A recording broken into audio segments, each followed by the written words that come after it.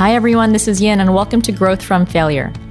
I wanted to create this show to highlight extraordinary people that inspire and motivate me to level up, but with a slight twist. I'll have conversations with people from a variety of professions, from investors to entrepreneurs to educators to athletes, because I enjoy hearing a really good success story from any discipline. But I wanted to view their story more through a lens of struggle or hardship and even failure. Because for me, the biggest lessons learned and opportunities to grow aren't from the wins or triumphs, but from the setbacks and defeat. So instead of reviewing their highlight reel with all the success and accomplishments, we'll talk about some of the bloopers that includes the mistakes and the rocky roads, which can be glossed over but oftentimes more impactful to their mindset and success. And I hope hearing their journey inspires you to not fear failing, but motivates you to reflect, to keep learning, and ultimately to keep growing. This is the story of Joe Riley, CEO and co-founder of Sensia, a platform that was built to transform the way companies hire talent.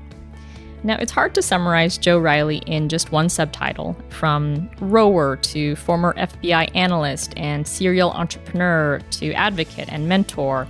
So I won't try to list all of those out because this will be a 5-hour show, but I promise we do cover all of those things and more.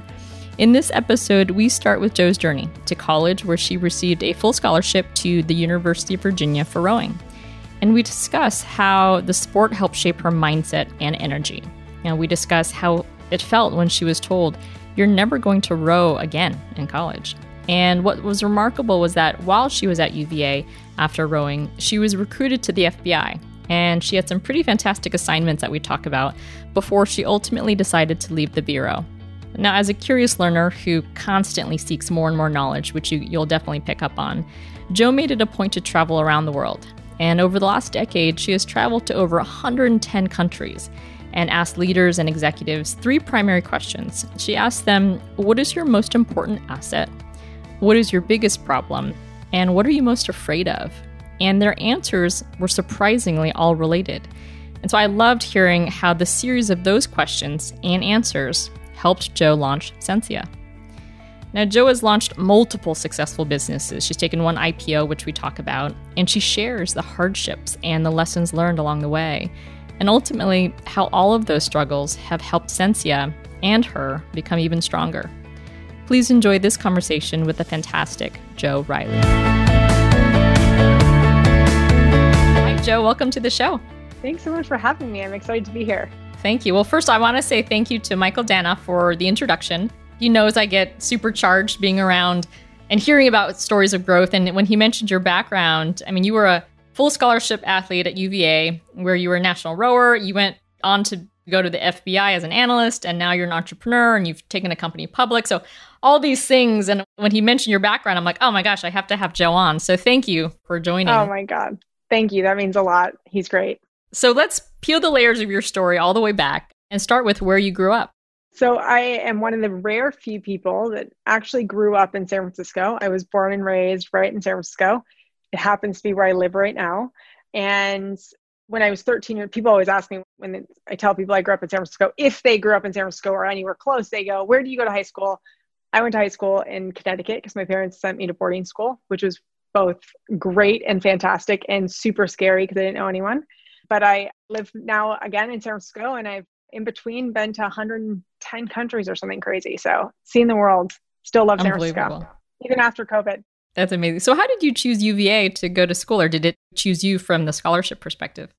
Kind of both, funny enough. I fell in love when I went to high school. I was kind of the world's worst athlete, if you think about it. And yet I was a great rower. But rowing's kind of the last sport parents try. They try all the normal sports first, like soccer and softball and lacrosse and field hockey. And those were all the cool people sports, but I was the rower. And I didn't really know I was a rower until I went to high school. My freshman year, I made the varsity 8. And kind of after that, that was what I was going to be for the rest of my life, was a rower. And when college came around, I'd already been on the junior national team for a number of years. I held a number of records in the US and on a world level that I thought what matters the most is I go to the greatest rowing program. And I was accepted early to one of the Ivy Leagues. I actually rejected them because I had experienced and visited a number of schools, which is what the NCAA does with athletes, is they actually will take some of the top athletes. They let us visit 5 schools funded by the NCAA to see the schools that we want. And during the time that I went to see those schools, but after I applied early, I was like, I need to go to a public school. Like boarding school is like an Ivy League school. So I was like, I've done this for 4 years. I want to have 100,000 people show up for a football game and have the camaraderie that exists on that. And so I ended up really seeing a number of different schools that I loved, but overall had scholarships from actually close to 50 universities in the United States. So I had an opportunity to kind of go everywhere. One school, which is kind of funny, one school and one coach didn't give me a full scholarship, and that was UVA. I ended up getting full scholarship before I went there, but he said, I only have 2 scholarships. I have a lot of girls. He was known as the number one coach. He was also known as the hardest coach. And that was what was interesting to me, was this guy was either going to make me an Olympic athlete or I was going to die trying. And so it kind of bothered me when he said that. He's like, I want to offer you this piece and then I can go and recruit other girls for the team. And I'm like, at the time I was 18 years old. I didn't know. I had no perspective. I had my perspective. And so I ended up saying to him, I was like, I think I'm going to end up going somewhere else. And he called back and he said, I want you. I'm going to give you a full scholarship. And so I went there. One of the greatest moments was by the time I left my 4th year, we had 14 full scholarships, because the NCAA, that's the maximum amount of full scholarships they can give, but it's given on the performance of the team. And so it was an honor to watch that, and an honor to see just incredible girls continually going to University of Virginia, one for the coach and the program. Amazing. And so what happened at UVA? Because I don't think that you were a rower every single year, but what happened? My junior year, I was taken out of the sport because starting my senior year in high school, I blew my first, what is known as an ankle hernia. It's where your abs split and your stomach falls through. And it sounds terrible and disgusting, but normally this is something that happens to older men. I'm not a man, nor am I older. I was young. And so by the time that I was junior in college, I had 5, and they kept going in and giving me surgeries on these. They would try and sew them back together, and they would rip back open, and it was pulling me. I mean, it was a pretty big disaster, but what ended up occurring was that UVA has one of the best medical centers. As an athlete at University of Virginia, we have access to incredible doctors. And they said to me, you're going to need another surgery. And I was like, okay, do the surgery. And they were like, well, you need to know something. You won't be able to have children, and you won't be able to go to the bathroom on your own. So if you do this, it will change your life forever. And I'm like, well, do the surgery. And this is what's known as brain. Like, I was so brainwashed as an athlete that it was the thing I was going to do, that the idea of anything else was non-existent. And so I had the head of UVA medical, went to the coach. The coach was like, we should do the surgery. But then they ended up going to the board of the NCAA and saying, this girl, we can't fix her injury. Even if we give her another surgery, that's not going to work. She's had a lot. And they sat me down. I will never forget this. It was the head of UVA medical, head of my sport on a medical side as well. And they said, we've gone to the NCAA. You're never allowed to row in the United States again, but you're going to keep your full scholarship. And it was as if someone told you that your whole value in life, you're not allowed to use it anymore. And at the time, that was all I wanted to be and do. And really, really, really struggled with that. I struggled to the point I had lost the team. That team was like my family. It felt like to them that I was a traitor in a lot of ways, not for any reason other than I was no longer able to be part of this. And I was such an integral part of the team that at the same time, I felt like I had failed them. I used to go to practice, and eventually the coach said to me, you can only come to practice if you go and talk to a sports psychologist. And that individual probably made the biggest difference in my life, in that they helped me understand how to make the transition from such a big loss. Shortly after that, I had a unique opportunity because I was approached by the FBI to go work for the FBI and the CIA, funny enough, but I picked the FBI. So that part of my life was a really early lesson that sometimes the worst things that happen have the best thing right around the corner if you could just let them actually happen. I love that. Look at all the signs, right? It's like, nope, you really can't keep this sport going because there's some really big things happening for you in the future, but you got to cut it off. So the universe was giving me a lot of times to tell me that piece of information. Well, that's an amazing lesson learned, but let's rewind a little bit. So you had mentioned the FBI contacted you as a recruit. Can you share a little bit more about that? My family had been in government, which led them to kind of watch the kids around that. I traveled a lot in my life. I was a good athlete. I was a good academic. Wasn't always good academic. Had to overcome a few challenges there too. But there were pieces about my life that I think attracted them. And one way or another, I was introduced to the Bureau. And UVA is a fantastic school if you're interested in intelligence. UVA is such a breeding ground. It's almost the Stanford for engineers for Silicon Valley. It's where the intelligence is going to go and pick great students. And so it's not random, but it was helpful to note now that I look back. I do think that it had to do with a lot of how many family members and people were around me that were either involved in intelligence or in the Bureau. And so you were an FBI analyst while in college then? Yeah, I actually started in the International Training Unit, which was an amazing part of the Bureau. It's the only unit in the Bureau where it's the only part in Quantico other than new agent training that is right in Quantico.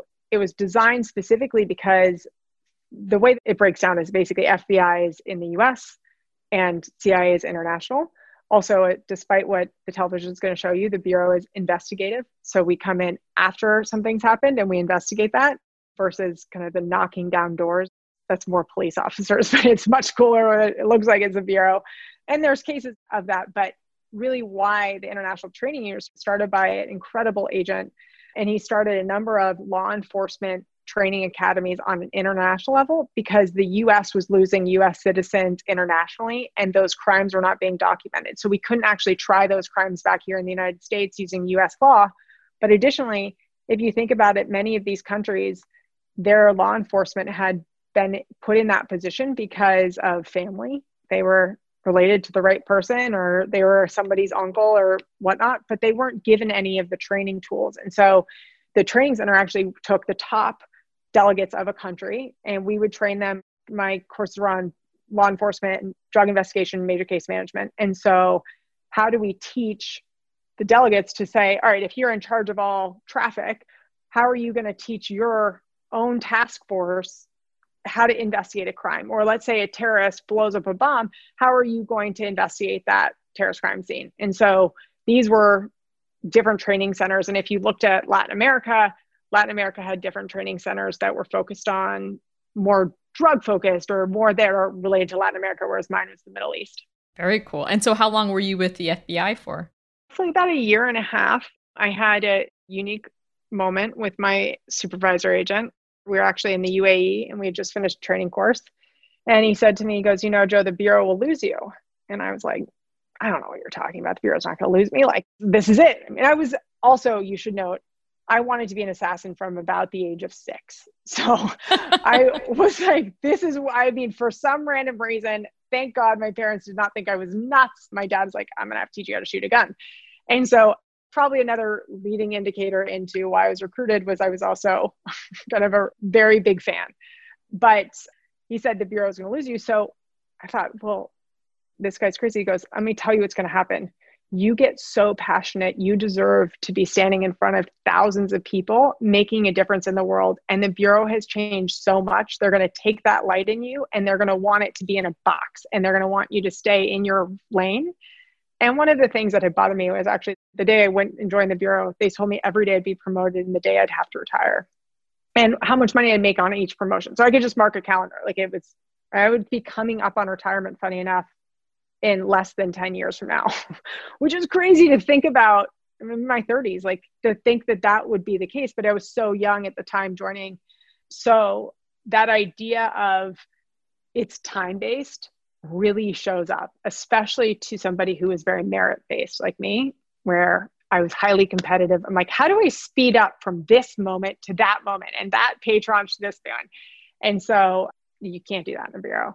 So it was like the combination of what he said and really watching a number of my supervisor agents have to retire, watching what they did after that was not what, it's a lot different when you're in there and you're looking at it going, do I want to be like this for the rest of my life? And so I went and became an entrepreneur and have been broken ever since, or I was unemployable ever since.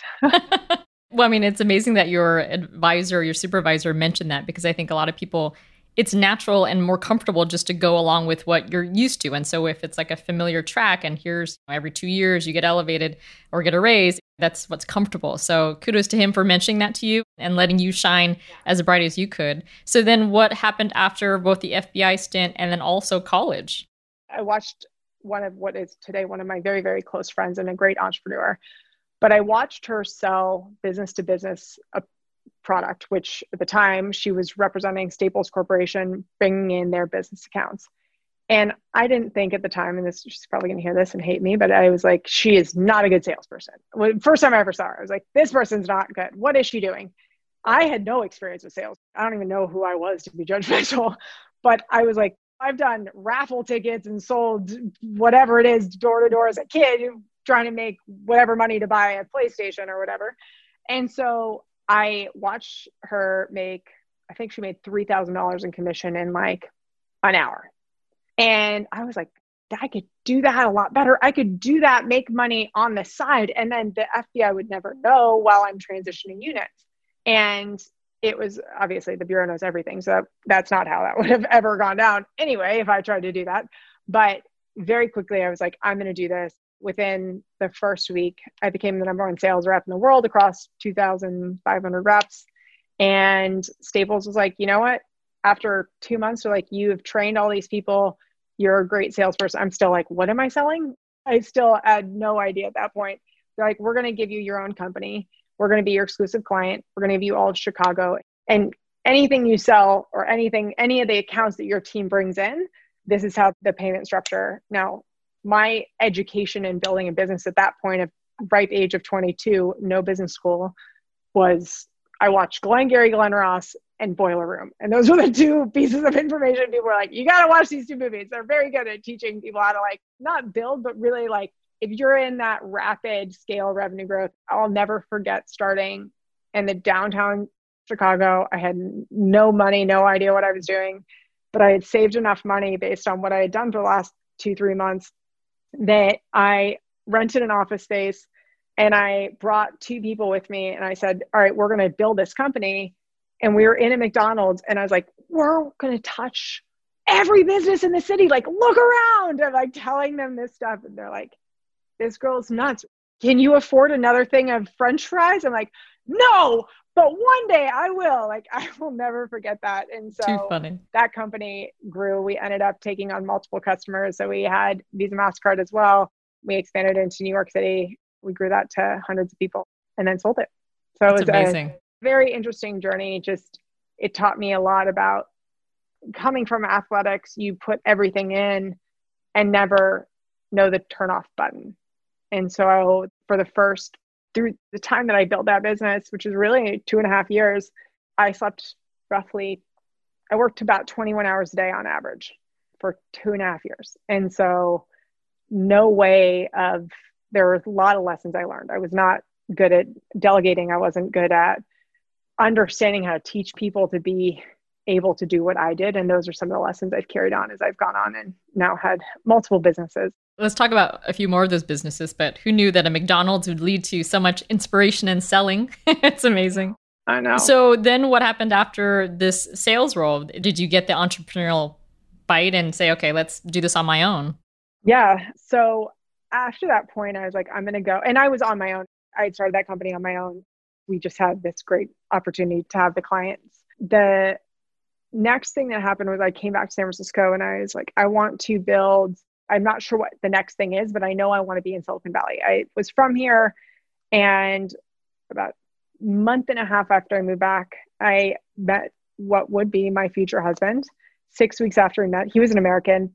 He was also a venture capitalist, and he had started a venture firm in China and was living in Beijing. And we met, instantly fell in love. About 6 weeks after we met, we were engaged and I had moved to China. And it was kind of a unique time in life where I was mid-20s and it's like, why not? If it doesn't work out, I'll come home. It was kind of taking that chance. And I would say one of the greatest times and opportunities of my life. Seeing China at the time, it was 2007. I was there for 5 years. I built a mobile e-commerce company with another friend that we joint ventured to the Chinese government. But while I was in China, I started to travel around the world and see what were some of the pain points. That mobile e-commerce business was really around the fashion boom. Think about China. China had gone from made in China to made for China. That was the wealthiest, highest end market. Everyone was trying to figure out how to get into China. And you had all these incredible luxury brands coming into China. None of them had actually known the culture. None of them had any Chinese websites or mobile apps. And what did the Chinese do? They would walk by a store they had never seen, because it's the same equivalent as us walking by a store we'd never seen in China.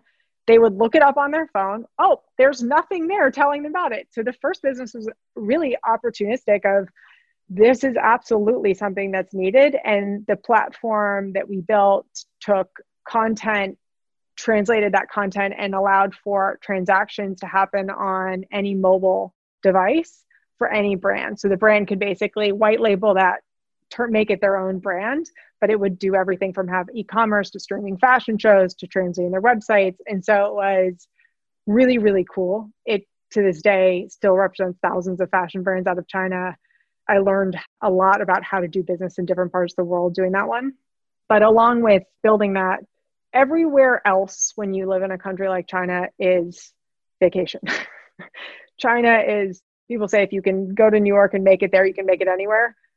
I'm like, take what you think is happening in New York, multiply that by about 1 billion, and that's Shanghai or that's Beijing. Because can you expand on that? In what way? Whether it's the hustle and bustle of work environment, the restaurants, the culture. But I've only visited Beijing a few times for work, but don't know it culturally very well. The speed of change is like, you can taste that. The speed at which the speed of change at the same time with the knowledge and wisdom of 5,000 years. So there's this calmness that occurs in China. And at the time, think about it, in 2008, I was in a country that was booming. I wasn't in the country that was talking about the end of the world. And the Chinese used to laugh and they'd go, oh, you Americans are so funny. Like, you guys are so worried because you're not at the top right now. You'll be at the top again. You're only a few hundred years old. I promise you, we're thousands of years old. We've been at the top, we've been at the bottom. We've been at the top again and the bottom. This happens all through history over and over and over again. You guys get so worked up. Like, it's okay. It was potentially an adult with a life of wisdom talking to an infant and trying to tell them everything's going to be okay. So it was great in that sense because I felt like they had seen the future, but they understand that history always repeats itself. So that was something nice. I also think that China is a very different way. One important lesson I learned about doing business in China is that doing business in America is like a game of poker. You make all these bets. People bet with you, and then the winner takes the pot. So those few investors that invested with you or the people that backed you, they get some of that, but there's a few big incumbents in every market. In China, it's like playing mahjong, which everyone can bet from outside, but the game is over when there's an equal distribution of money to all the players. That really never ends. In the end, though, it isn't like, oh, I made the right bet, I'm going to take the pot, you guys can all buzz off.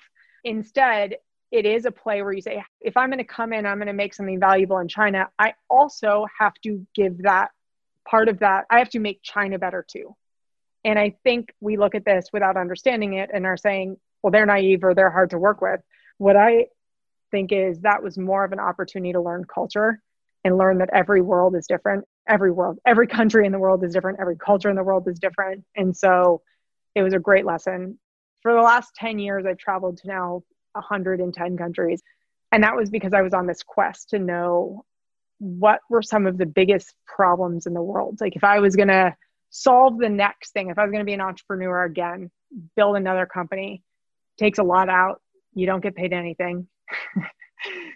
It's not as glamorous as anyone thinks. And what would that be? I need to go after solving a really big problem. And so that led to the next part of my life, which is this passion for HR, solving the world of HR technology. That is incredible. I mean, going back to your comment about the social education of learning someone's culture, I think that's so important, and it's underrated how meaningful and significant traveling can educate you. And so certainly in this pandemic, I miss traveling so much, just Literally, like you learn so much from landing somewhere else and grabbing a meal and indulgent conversation with someone, but that is so rich with information. So I envy the 100 countries that you visited in the last decade. I completely agree. I think that education is the ability to see and understand things from other people's opinion or other people's viewpoint.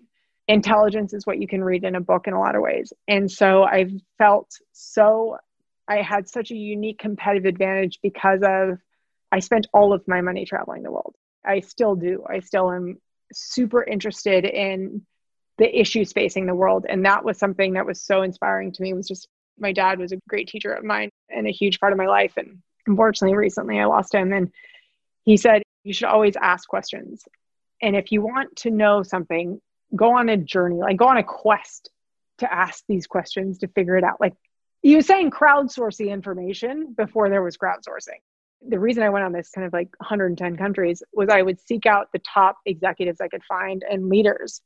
And I asked them 3 questions. I would ask, what is your most important asset? What is your biggest problem? And what are you afraid of?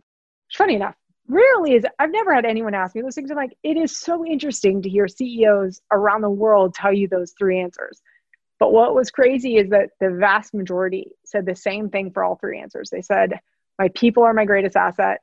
My biggest challenge is I can't find good enough people who can do the work I need. And my biggest fear is that if I can't find talent skilled enough for the future, I will not be able to survive. Now, this has been a decade journey. It is insane. So I looked at that and was like, okay, maybe I don't know how big the HR tech market is, or I don't know what we spend in hiring people or making people decisions. Sure enough, we've never spent more money in history hiring people. We've never had more HR technologies at our fingertips. So there's never been more technology trying to solve the problem. And yet we've never had more enterprises or organizations in the world report that they cannot find qualified talent than we do today. And that has inspired now my last 2 companies, Sensia being my 4th, but my last one was also in HR tech, but really focused on, and I thought that the way to solve that was have the candidate change the way they were communicating about themselves, stop talking about what they were doing in the past and help them talk about what they can do for the company. And that was called One Page. So it was basically a 1-page job proposal, and it was amazing. The stories were incredible and the company did incredibly well. It was an experience where I really felt like we transformed lives. That was addictive more than the startup bug. I love the perspective of you literally traveling around the world, collecting all this information. I love those 3 questions that you asked those executives. And then just coming from the problem of how do you attract and then retain talent, I think that is an amazing goal to kind of try to solve. But rewinding a little bit to One Page, that is a company that you started and went all the way to get an IPO. But can we walk through that whole process and then Sensia? So that was a really interesting journey in that we had built what actually started as a B2C product because it was, as I said, consumers. What ended up happening is enterprises would receive these 1-page proposals from candidates, and they came to us and said, can you guys get us more of these? Like, how do we request these? How do we use this to assess our talent? And so that launched off really the enterprise product, which became what we became. And that would be a challenge that organizations would put out. Candidates competed to solve the challenge to win the job at the company or the promotion. And all using the methodology of One Page, which was actually based on a book that my dad wrote me when I graduated high school. My dad was my co-founder in that business. And so that company was the first venture-backed company I had ever had. And if you want to go through the most humbling exercise, raise venture money for the first time, or really ever, I will tell you this, I've raised over $100 million. It's not easier. It's maybe better because you understand to also crowdsource feedback first. But in the beginning, it's begging and pleading to get a meeting. And then you finally get a meeting and the person's not qualified and they don't have money or they're invested in mobile and you're trying to pitch them with your heart and soul enterprise product. And they're like, yeah, I'm just not interested. And so that was kind of a series of challenges. That company, though, started to do well enough. We were going to go and raise our next round of funding. We had raised $3 million at that point as our seed round. And we were approached to list the company in Australia as the first US tech company to list in Australia. And I was like, there's an exchange in Australia. Like was not qualified to list the company. I didn't know anything at that point. And so we actually went through with that mostly because Australia tech was taking off. There was a huge opportunity for us to globalize our product at a different rate than we would. We also had an opportunity to get investors on a much larger scale, but impact people way bigger than we would if we went through the regular journey. And over the time that we took that company public, thinking the company listed, and Australian stock market is different than here in the US because you can actually list the company as a smaller company. That is like their venture. So we listed not thinking we would kind of grow. We were, I think, a $50 million company at the time. And then 2 years later, we're about $1 billion business. And so, or $1 billion market cap, and had investors all over the world. Most of our investors are US-based institutions. And the growth of that was also, I mean, you could just taste the growth, but it was growth in combination with, on a startup, with public company focal or like milestones or events, if that makes sense. So quarters instead of years, or you're looking at a plan in a much shorter time period, or how you do things very differently. And I think when I listed, one of the things that I didn't do very well was I didn't understand the importance of having the right team for the right, or even being myself, having the right understanding or the right people around me to make that jump from private to public. It's a big jump. And I give that feedback a lot now. I also didn't understand how valuable and important investors are.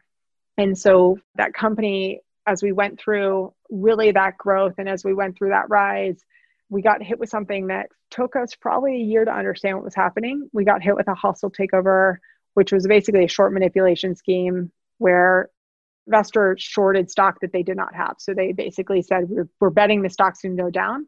But they did that with 100% of our stock every day for a year. And it was like, I was a larger shareholder. So I'm like, I know my stock is not being shorted. Like, what is going on? It was a journey that even the big institutions couldn't understand what was happening. And then all of a sudden we saw a pretty hostile investor on, or a hostile investor on, that basically showed up on our register as owning 5% of the company. Went from kind of not being on the register at all to now owning 5%, which means that in a public company, they are a large enough shareholder to call a general meeting. And the day after that person showed up, they said, I think what you've done is good.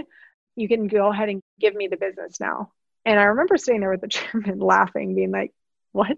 You made a fun. He's like, you could just go do this again somewhere else, but I'm going to go ahead and take this. And I was like, could you imagine having the confidence to do that? And so sure enough, it went down a path that I was 100% not ready for, but where that individual then launched a series of slander campaigns against me and the business, ended up getting on the board, froze the stock. This is going on 4 years ago now. And to this day, the stock's still locked up. And all the money that we had raised and all of everything that we built is sitting there, and all the investors are still not, the stock. There's no way to trade the stock. Is the business still operating? No, there's nothing. It's just a shell with $50 million in the bank. And what do you think his incentive was, or what do you think his goal was to do that? I don't know. Whatever the goal is, it wasn't mine.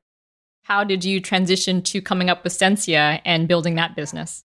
Well, OnePage had a different way of doing it. Some of the things that we had uncovered was there was a major need in the enterprise for people that were not applying to the organization. They needed to know who was out there in the market. But also, one of the hardest things to do is you sit across from all these hiring managers or recruiters or executives, and they tell you about their perfect hire. And it uncovers certain data pieces about that process, which are really hard to swallow. For example, some of the top 4 ways that recruiters, do you have a Caucasian name? Are you a male? Did you go to an Ivy League school? And did you work at a Fortune 500 company? And as somebody who, other than having a Caucasian name, I don't fit in any of those criteria. And it was shocking to sit there and hear these people explain to me all their perfect candidates. And they would use these things. They would say Ivy League school, or they worked at Google or Airbnb, or they would say whatever it was, or they worked at Coca-Cola or worked at whatever.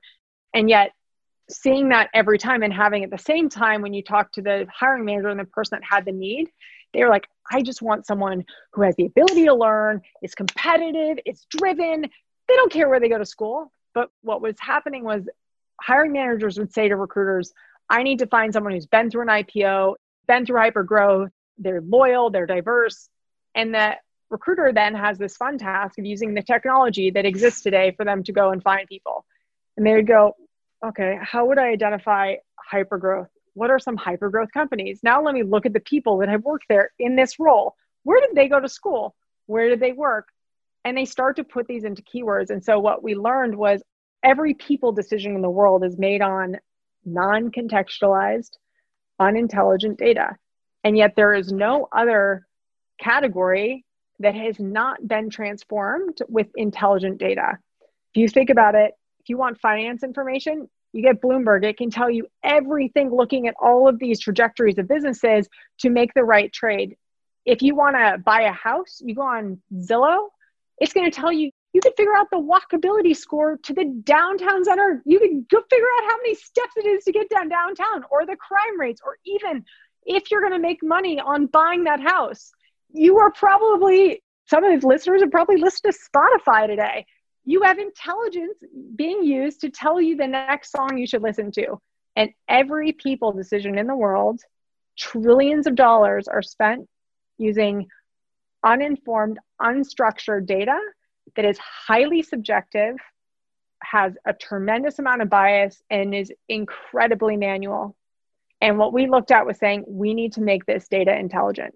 And so we've built what is known now as a talent genome. We've taken the world of talent data and understood, we've built out patterns, or understood patterns that are invisible to the human eye, that allow us to determine somebody's skill set, their performance against their peers on a high level, their kind of experience, their accolades. So are they competitive? Are they a high performer? Are they a rising star? Are they loyal? Are they diverse? These are things that are really, really, really important, but also it allows us to understand things in a much needed way for talent decisions to be made fairly. And the big passion for the company is to eliminate bias that is today holding about 3 billion people back from the jobs that they qualify for. Love that. I mean, I love the idea of using data and focusing on what you can extract from it, because to your point, hiring today is so manual, so subjective, so qualitative. But let me ask you, when you look at data, whether it's a black box looking at the markets or looking at just like the technical data, the problem that many have with it is that it is as good as what is put in. And that means it's as good as whoever's programming it, whoever's modeling it, adds their kind of own layer. How do you add a qualitative assessment so that the data is actually good and it's not including your unconscious bias? So what we found was that the data itself meant nothing. So if I said to you, Rolex, what would you say? Tell me, what would you say when I say Rolex? Luxury brand, timepiece. There you go. What everyone else says when I use this example. What you didn't say is how many employees work there, its growth trajectory, its competitors. And so it wasn't so much changing the data or how we program the data, but it was understanding the data. And what's crazy is that data exists on a lot of different sites. If you want to know the companies that recently were funded, look at Crunchbase or Privco or PitchBook. If you want to know great engineers, look at Stack Overflow and GitHub, or Dribbble for designers, or Kaggle for data scientists. If you want to look for sales and finance people, you go on platforms like LinkedIn. There are millions of resumes sitting in resume databases that are publicly available. City and state registration boards. If you're in medical profession, all of that is in city and state registration boards. If you've created a patent, look up Google Scholar. It's all there. And this information, which is fantastic. We've all put it out there saying, this is about me. But the challenge is, what happens is we don't know what we're supposed to put. Are we supposed to put every kind of skill that we've ever had? So because people don't know that, big categories have a discrepancy in data. So women put 40% less skills on their resumes and profiles than men. Every technology in talent is using keywords. That means it's like Excel. You put in a word, if it's there, it tells you it is or not. If you put in a bunch of skills, and let's say a female is equally qualified for the opportunity, but she didn't say every potential version of how you say B2B sales, like enterprise sales or business sales or corporate sales or all the other ways you could say that same skill, she's going to get overlooked. What Sensia understood was saying, how do we cluster all these skills together to build an understanding to say, all right, these are all connected to enterprise sales. Here's how connected they are by weighting. Here's the other skills they're connected to. So when an organization says, we really need AI and data science skills, We understand that's over 1,360 skills that are required to know, and then contextualize on a person and then match that to the job titles they've had, the companies they've had. And what you're looking at is people the way that they deserve to be seen. Because I think every person would tell you they're all more than a keyword. I'm more than University of Virginia. I'm more than IPO. I'm more than an athlete. We have all these different factors about us that when you see how all those things connect, and then you cross-reference that against hundreds of millions of people, you start to recognize patterns that keep showing up. Just like anything, that's how we identify that about consumers. But it's just never been done for talent. And what excites me is that the future of HR software is much fairer, much more efficient, and much more intelligent. Love that. Well, I know that Sensia is going through a fundraising round, its second fundraising round. So good luck to you. And I want to be thoughtful of time because I want to ask my typical questions for the show. And so good luck to the fundraising side. But let's go to the typical questions I ask all my guests, starting with who or what inspires you? People inspire me. My team inspires me. Learning everything I don't know inspires me. I'm constantly inspired. If you can't tell, I get so excited about what I do. And that's because I learn more things every day about how it happens and what we're doing. And it just blows my mind that there are people that are as smart as my team out there making it happen. I have these crazy vision and they blow me away. Like I could close my eyes and tell you this is my dream. And that inspires me so much. I love that. I interviewed this one psychologist, Dr. Leah Lagos, and I loved her answer also in terms of the energy that people have in the search for constant learning. And she says that alone inspires me so greatly. So it sounds very similar. Do you have a mentor or role model that has helped you, whether in college or in the FBI or during this entrepreneur path? But do you have someone that really helped shape your mindset? So many. I don't have one. I've been blessed because I think that my life is just a byproduct of all the mentors that have touched it. And I would say that the big first mentors for me are my parents. My dad had this bigger than life personality. Like you can accomplish anything. Like I told him I was going to China. He's like, you go for it, kid. Like, I mean, and my mom did too. And I remember as a kid, my mom was an entrepreneur and I was 4 years old and my mom came down the stairs and I was maybe 4 or 5 years old. And my mom came down the stairs and she had this Halloween costume. I was like, this time of year. And there were a bunch of people around. And I mean, she just looked smoking. Like it was like a leather catsuit outfit.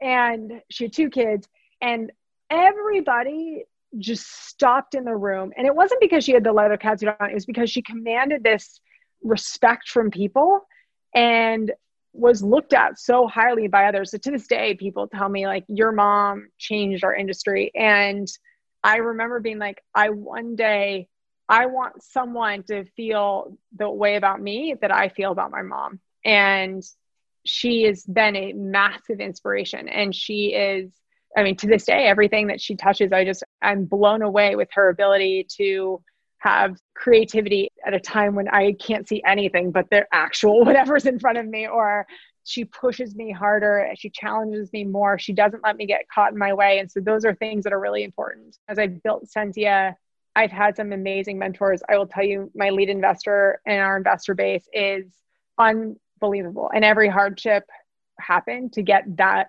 investor base and to get those people around us. Every advisor that we have is just, they challenge us and they are our champions and they fight for us. And it really means something when all of a sudden that is a president at SAP or the CTO of IBM. And you're like, oh, wow, like that is how close it is. And it's really, that's what inspires me. But I would say that it's always, I seek out mentors and I collect them. Again, it's part of lifelong learning, I guess. I love that. Well, the apple doesn't fall far from the tree, and I'm sure that your kids will think the same about you if they don't already. Oh, what are you most proud of so far? I sound like a broken record. I'm most proud of my team. 4th company rolls out. It's kind of like 4 kids. I'm sure people that have 4 kids, like the first kid, you're like growing tomatoes in your backyard. Even if you're in an apartment in San Francisco, you're growing them, blending them, baking the baby food. The 4th child, you're like, hey, dude, you can figure it out. There's ramen somewhere in there. Just make it yourself. You're going to survive. The 4th time around, it's so different because I understand all those things I talked about, not delegating, not having great investors, not having the right team at the right stage. All those things became, while they were challenging to go through at the time, they became my greatest lessons and became the pieces that really now have made it so much easier. So I'm proud of that. I'm proud of the survival I will tell you, there was a point there where I looked back at the 6 months prior and I go, every single thing that I wrote down that is the worst thing that could have ever happened, it happened.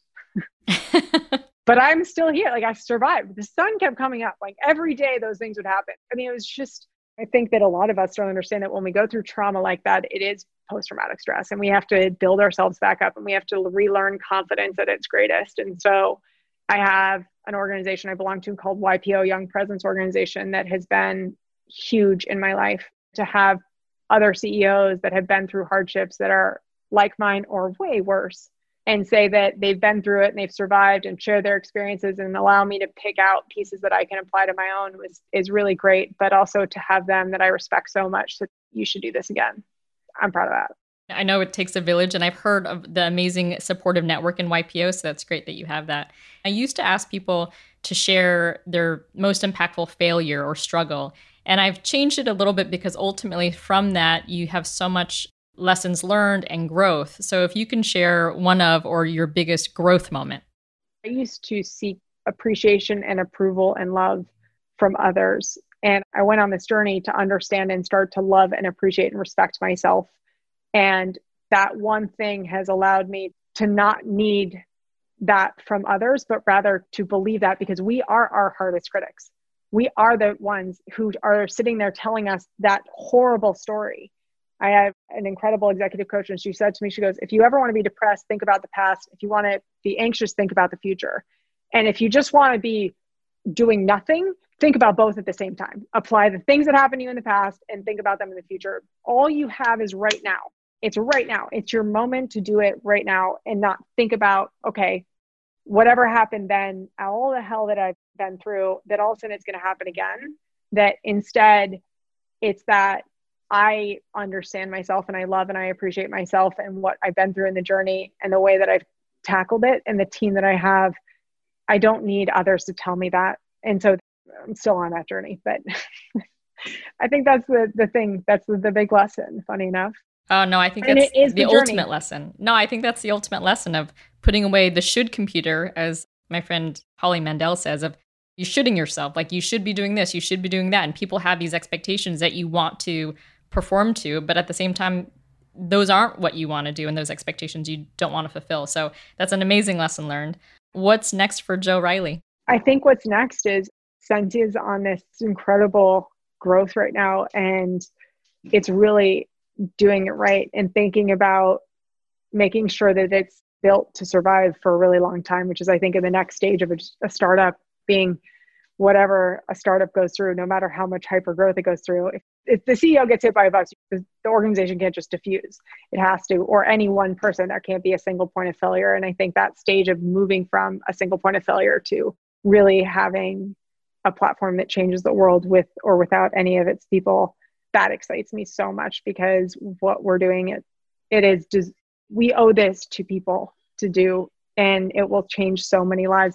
That's what I get excited by. So I think I'm in this one for a while, but I'll probably also, as I mentioned, I've got some incredible genes. So passes on one way or another.